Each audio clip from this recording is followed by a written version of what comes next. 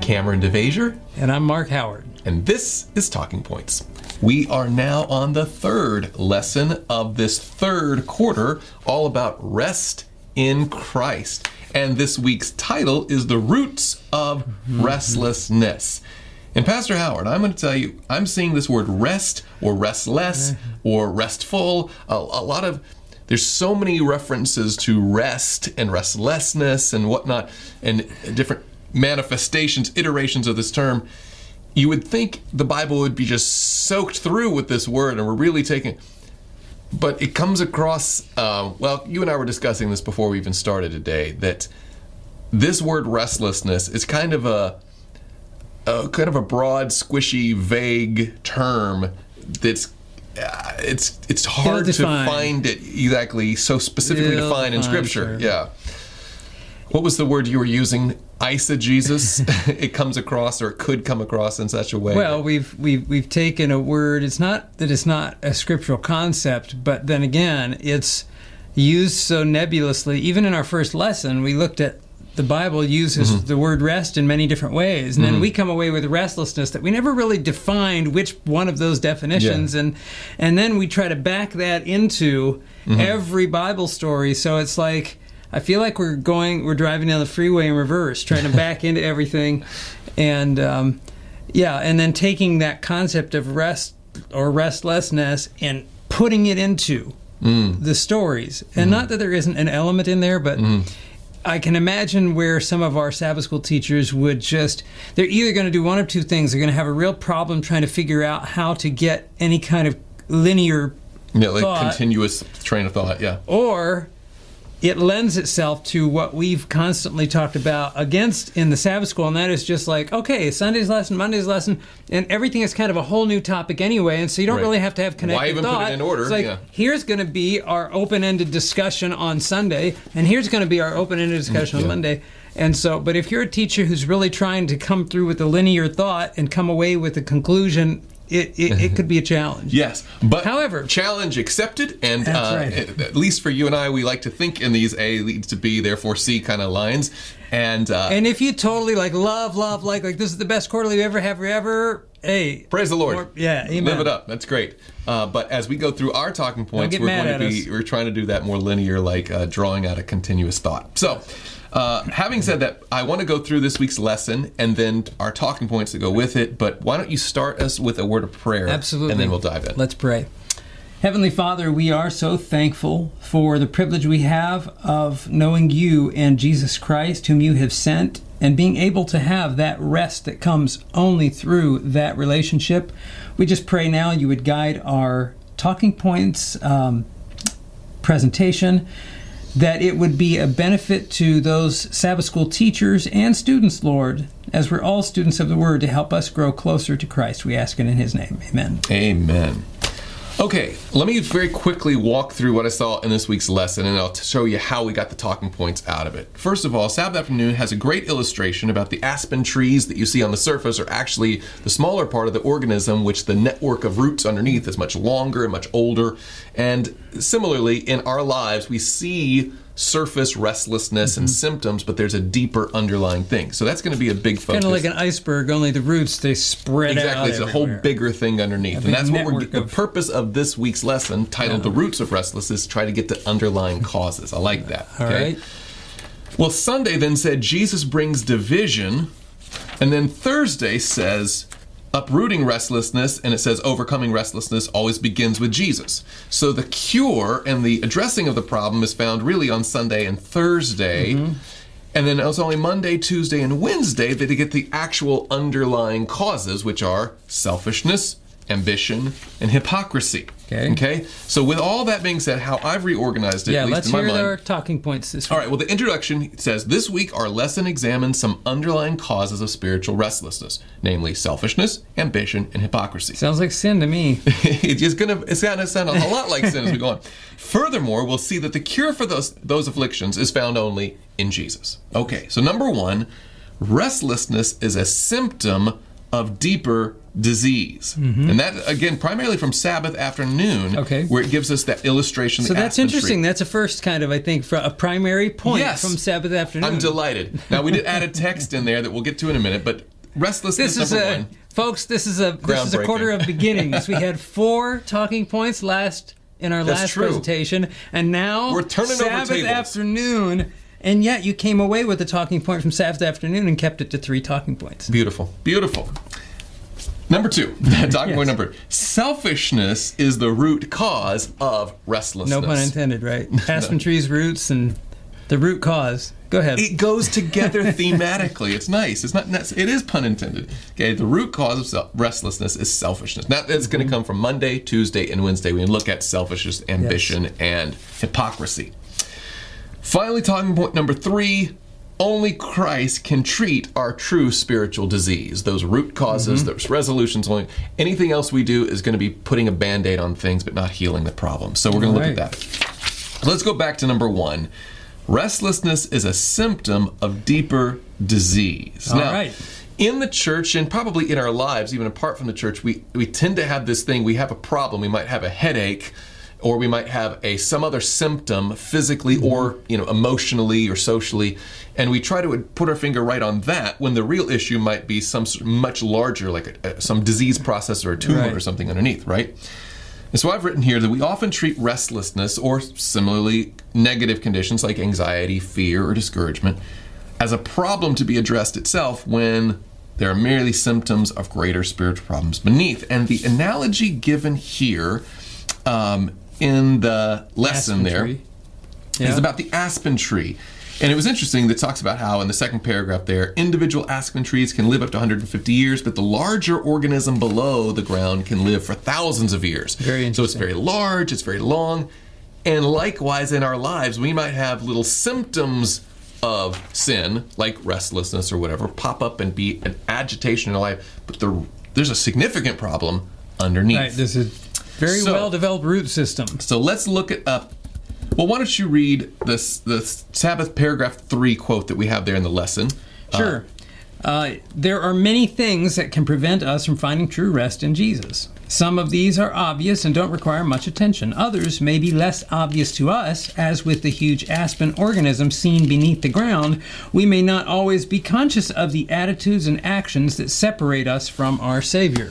Interesting. Attitudes and actions that do what? Separate us from our Savior. And that, if I'm not even that great of a scholar, but it didn't take long to come up with Isaiah chapter 59. We went through the whole book of Isaiah, and this was in that study. Exactly right. And those same phrasings are found there, and it outlines where we're heading next, right? Isaiah 59, verses 1 and 2. Why don't you go ahead and read that one? Are you there? Or you're close to there. Say amen when you get there. There it is. Amen. Behold, the Lord's hand is not shortened that it cannot save, nor his ear heavy that it cannot hear. But your iniquities have separated you from your God, and your sins have hidden his face from you so that he will not hear. Aha. So the separation that the lesson calls attitudes and actions that separate us, well, the Bible calls those transgressions, iniquities, or sins that separate. Just to be clear about this, we, in our former lessons, and this is my takeaway, I hope I'm taking away this properly, in our former lessons, it appears that we're using restlessness as a way to describe the effects of sin on humanity. And so it's just this big term that's used that's current, whether it be anxiety or fear, as you said, or just desire for something else that I don't know what that something else is.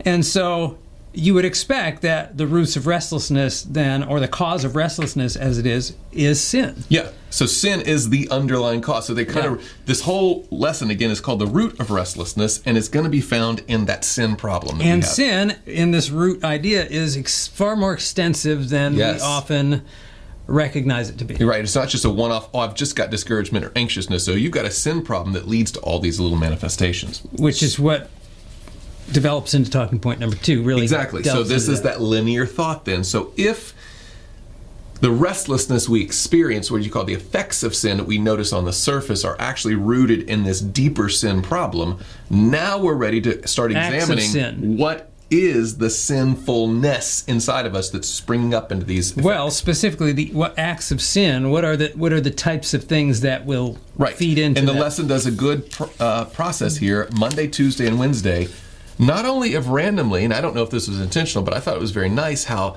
the selfishness that's addressed on Monday leads to the ambition on Tuesday, which necessitates some hypocrisy if you're going to accomplish. So there's a linear flow here in talking point number 2. But selfishness is the root cause of restlessness. Yes. Now, quarterly on Monday, paragraph 1 says, as is the case of the aspen and its larger underground system, selfishness is part of a huge underground system called sin, which keeps us from finding true rest in Christ. I love that. I would only tweak it a little bit when it says selfishness is part of the huge underground system called sin. Sister White has, in Manuscript Reviews Volume 3, this fascinating statement. All sin is selfishness. There you go. All sin is selfishness. For Satan's first sin was selfishness. He sought to grasp power and to exalt self. Okay. So we can... You're familiar with another statement where Ellen White talks about how, when she sees the ledger books of heaven, as it were, that every other sin came under one general heading, selfishness. Yeah.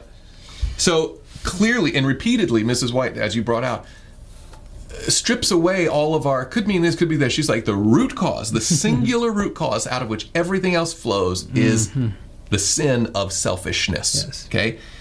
Now, in Luke 12, Jesus gives this parable a warning, and you were probably familiar with it. We don't have to read and through before it. you dive into the parable, I think the important takeaway from this is we, especially as Christians, you tend to want to define sin as murder and adultery and theft and things that we, some Christians fall into. But as a rule, as Christians, we don't... A naughty activity that you can clearly avoid. Versus selfishness, which we all have, and would lend to this idea of this almost imperceptible, extensive root system. Right. Well, a systemic that we all selfishness have. that's ingrained in. Now obviously we weren't created with that. So but it's now not just those bad, evil people. Right. It's me. It's everybody. Thus, you see in the Old and the New Testament, all have sinned. Right. It's all are unrighteous, and it's that selfish desire that's in each one of us. So you're referring to this parable, Luke chapter 12. Jesus.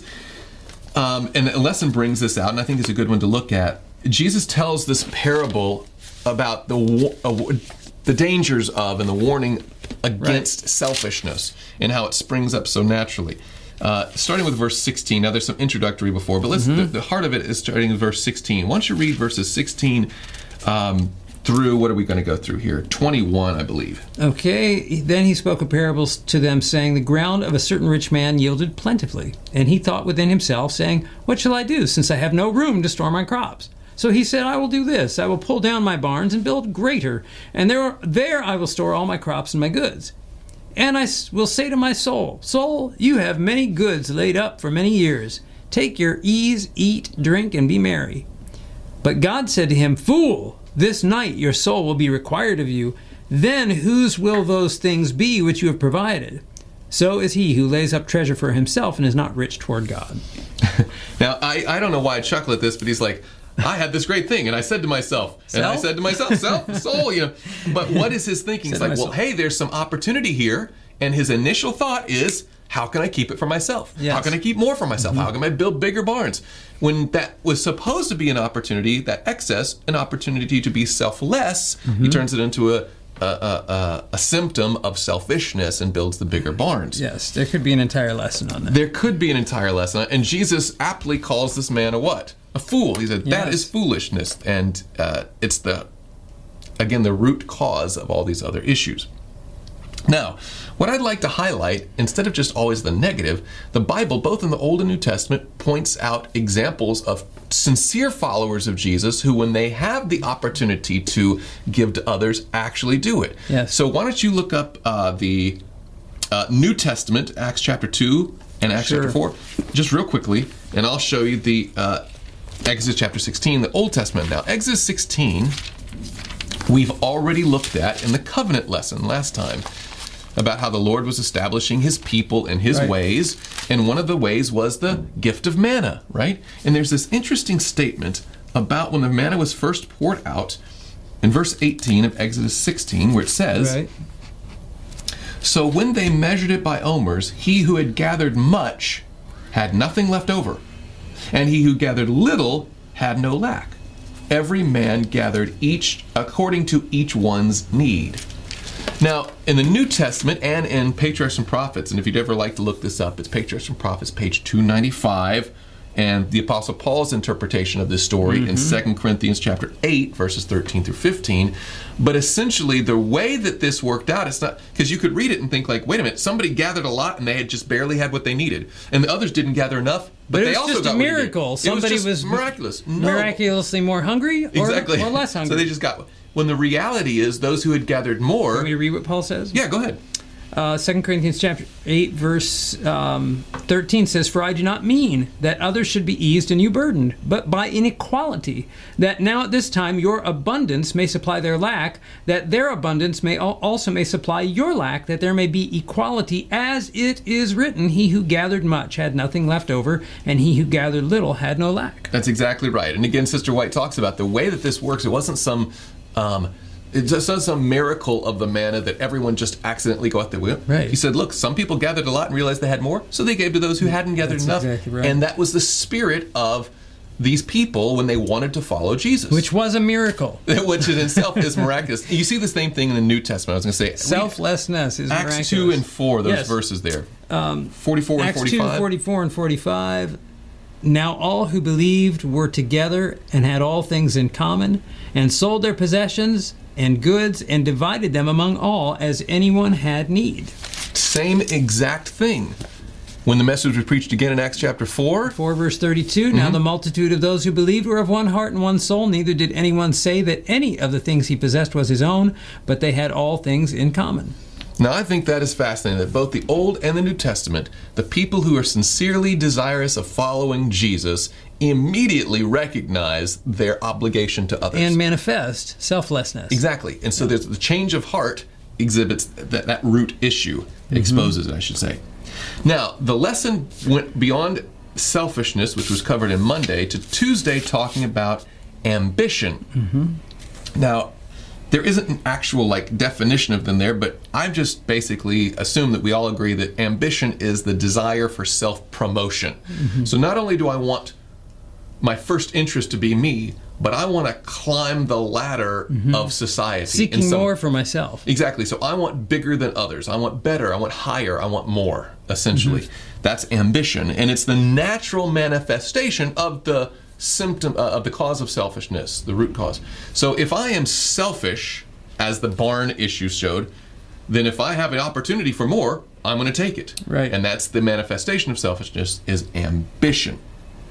And we don't have to go through each one of these texts, but I thought it was fascinating that Scripture repeatedly, here the Apostle Paul, connects linguistically the terms selfish and ambition.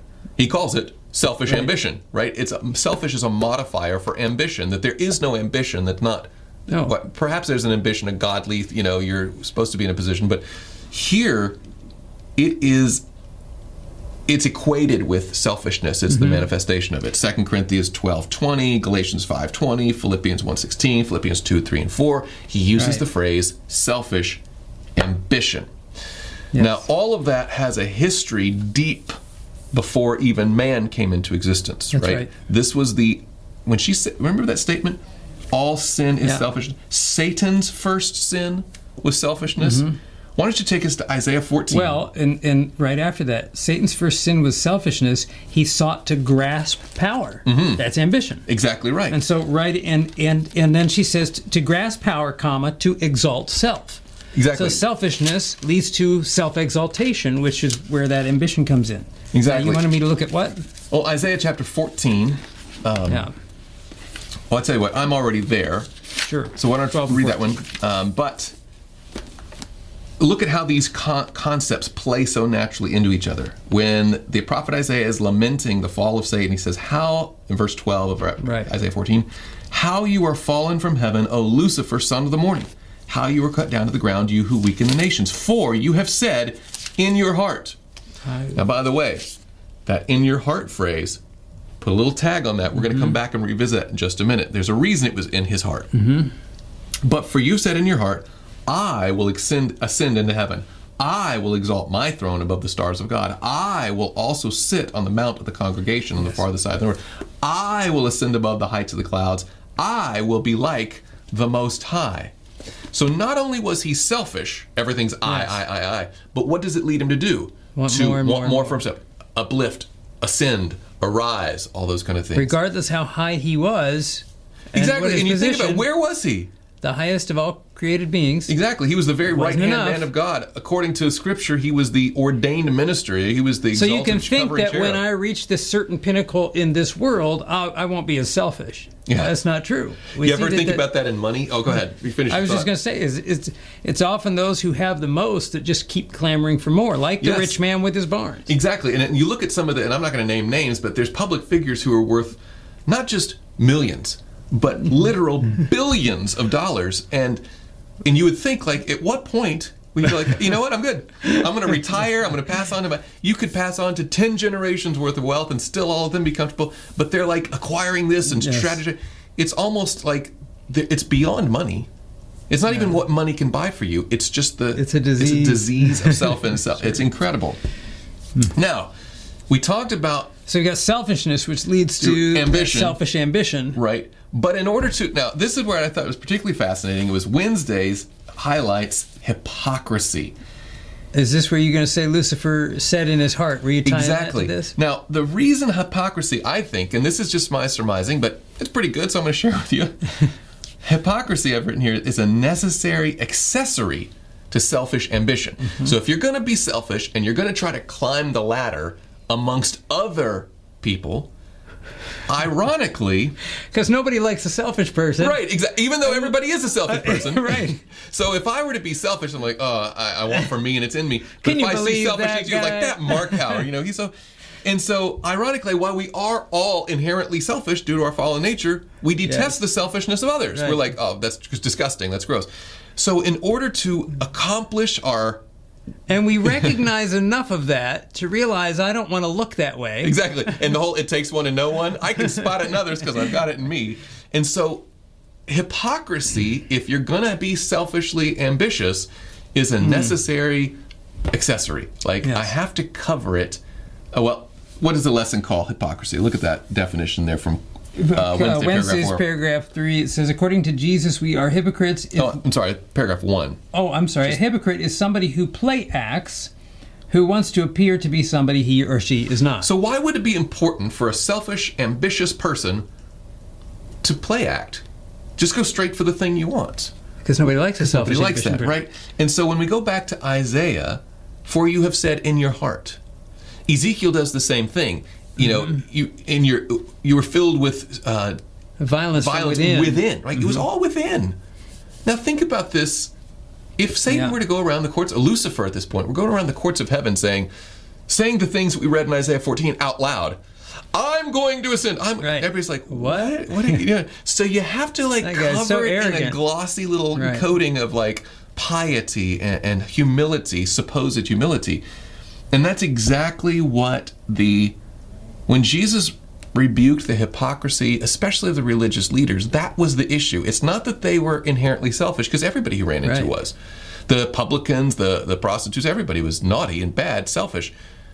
But they were in positions... Yeah, right. Woe to you, scribes and Pharisees, hypocrites. Right, because they were looked to as the opposite of that. And so they were using their position as a cover for their selfish ambition. It's important to note that, because when we read the Scripture, when we see the Pharisees, we see them through the lens of Scripture, which pulls off their disguise. Yes. We're like, oh, those guys are bad. But if we had lived in those days...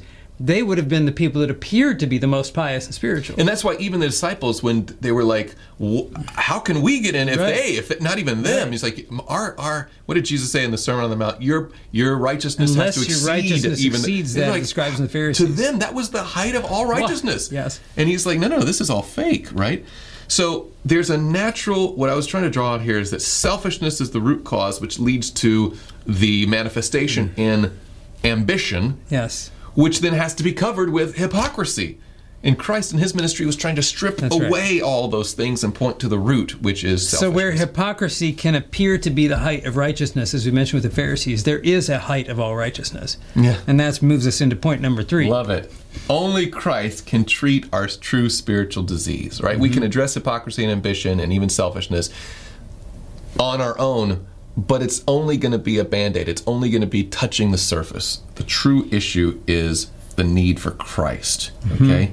Let's look at a few texts here. Hebrews chapter 4, verse 12, and I'll read Matthew 10. The Word of God is living and powerful and sharper than any two-edged sword. Well, now you don't even need to look it up. Well, there's a few words I got to refresh myself on. Okay. But yes, that's the point, that the Word of God has this sharp property to it, that it cuts us.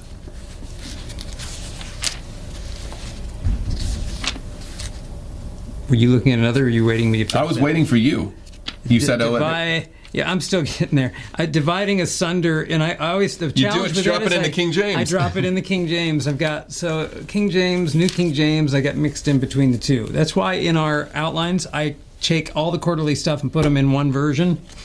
It's neat to have different versions when you are trying to memorize something. But those versions become what you just said, diversions. Yes, piercing even to the division of, versus dividing asunder from the King James. Piercing even to the division of soul and spirit. Let me start again. For the Word of God is living and powerful and sharper than any two-edged sword, piercing even to the division of soul and spirit, and of joints and marrow, and is a discerner of the thoughts and intents of the heart. Now, that's interesting. It's a sword. It's sharper than a sword. So it's not just a sword. It's something sharper than a sword. It cuts things that in their day were next to impossible to separate. Right. It gets down to the bone and marrow, the actual, of the spiritual heart of the matter, right? And that's interesting that Hebrews says that the Word of God is the sword. By the way, where is it? Ephesians 6 verse 17 calls the sword of the Spirit the Word of God, right? That's right. That it's the Word of God who, the purpose of it is to cut. And then Jesus comes along in Matthew chapter 10, verses 34 to 39, with these words. Do not think that I came to bring peace on earth. I did not come to bring peace, but a sword. And the thought hits me, Pastor Howard, how many preachers today, especially the big popular megachurch pastor folks, all they want to do is preach peace. Like, I want to have something that makes you sounds good and makes you feels good and coats all the symptoms. But Jesus said, I came here to be part of the root issue, right? To get in there. Do not think that I came to bring peace on earth. I did not come to bring peace, but a sword. For I have come to set a man against his father, a daughter against his mother, and a daughter-in-law against her mother-in-law. And a man's enemies will be those of his own household. He who loves father or mother more than me is not worthy of me. He who loves son or daughter more than me is not worthy of me. And he who does not take his cross and follow after me is not worthy of me. He who finds his life will lose it, and he who loses life for my sake will find it.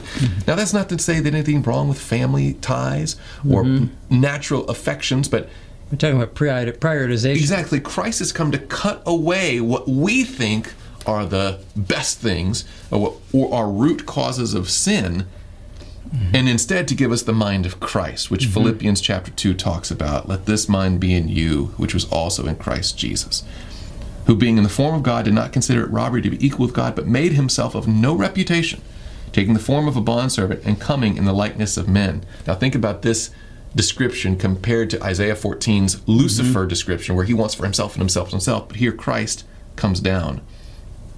It says he humbled himself and became obedient to the point of death, even the death of the cross. Therefore, so because of that humility, God also has highly exalted him. So there's nothing wrong with being lifted up, as long as Christ is the one who's doing the lifting, and you find your identity humble in yourself, and he will lift you up. Exactly the case.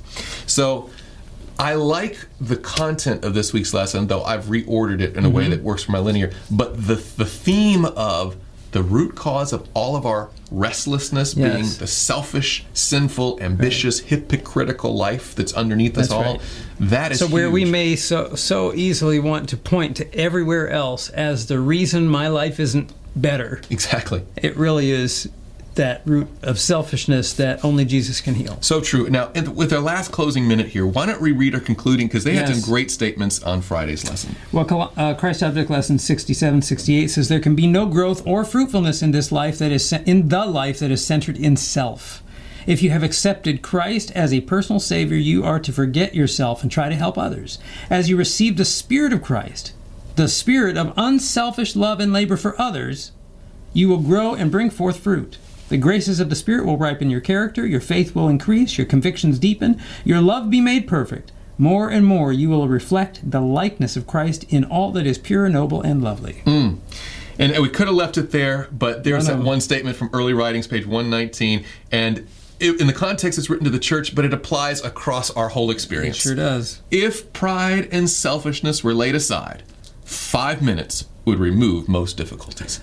You want some practical instruction to take away from a lesson? That's the one. Lay down the pride, selfishness aside, and let Christ do his work in us. And those tensions, those wrestling, would resolve. Yes, absolutely.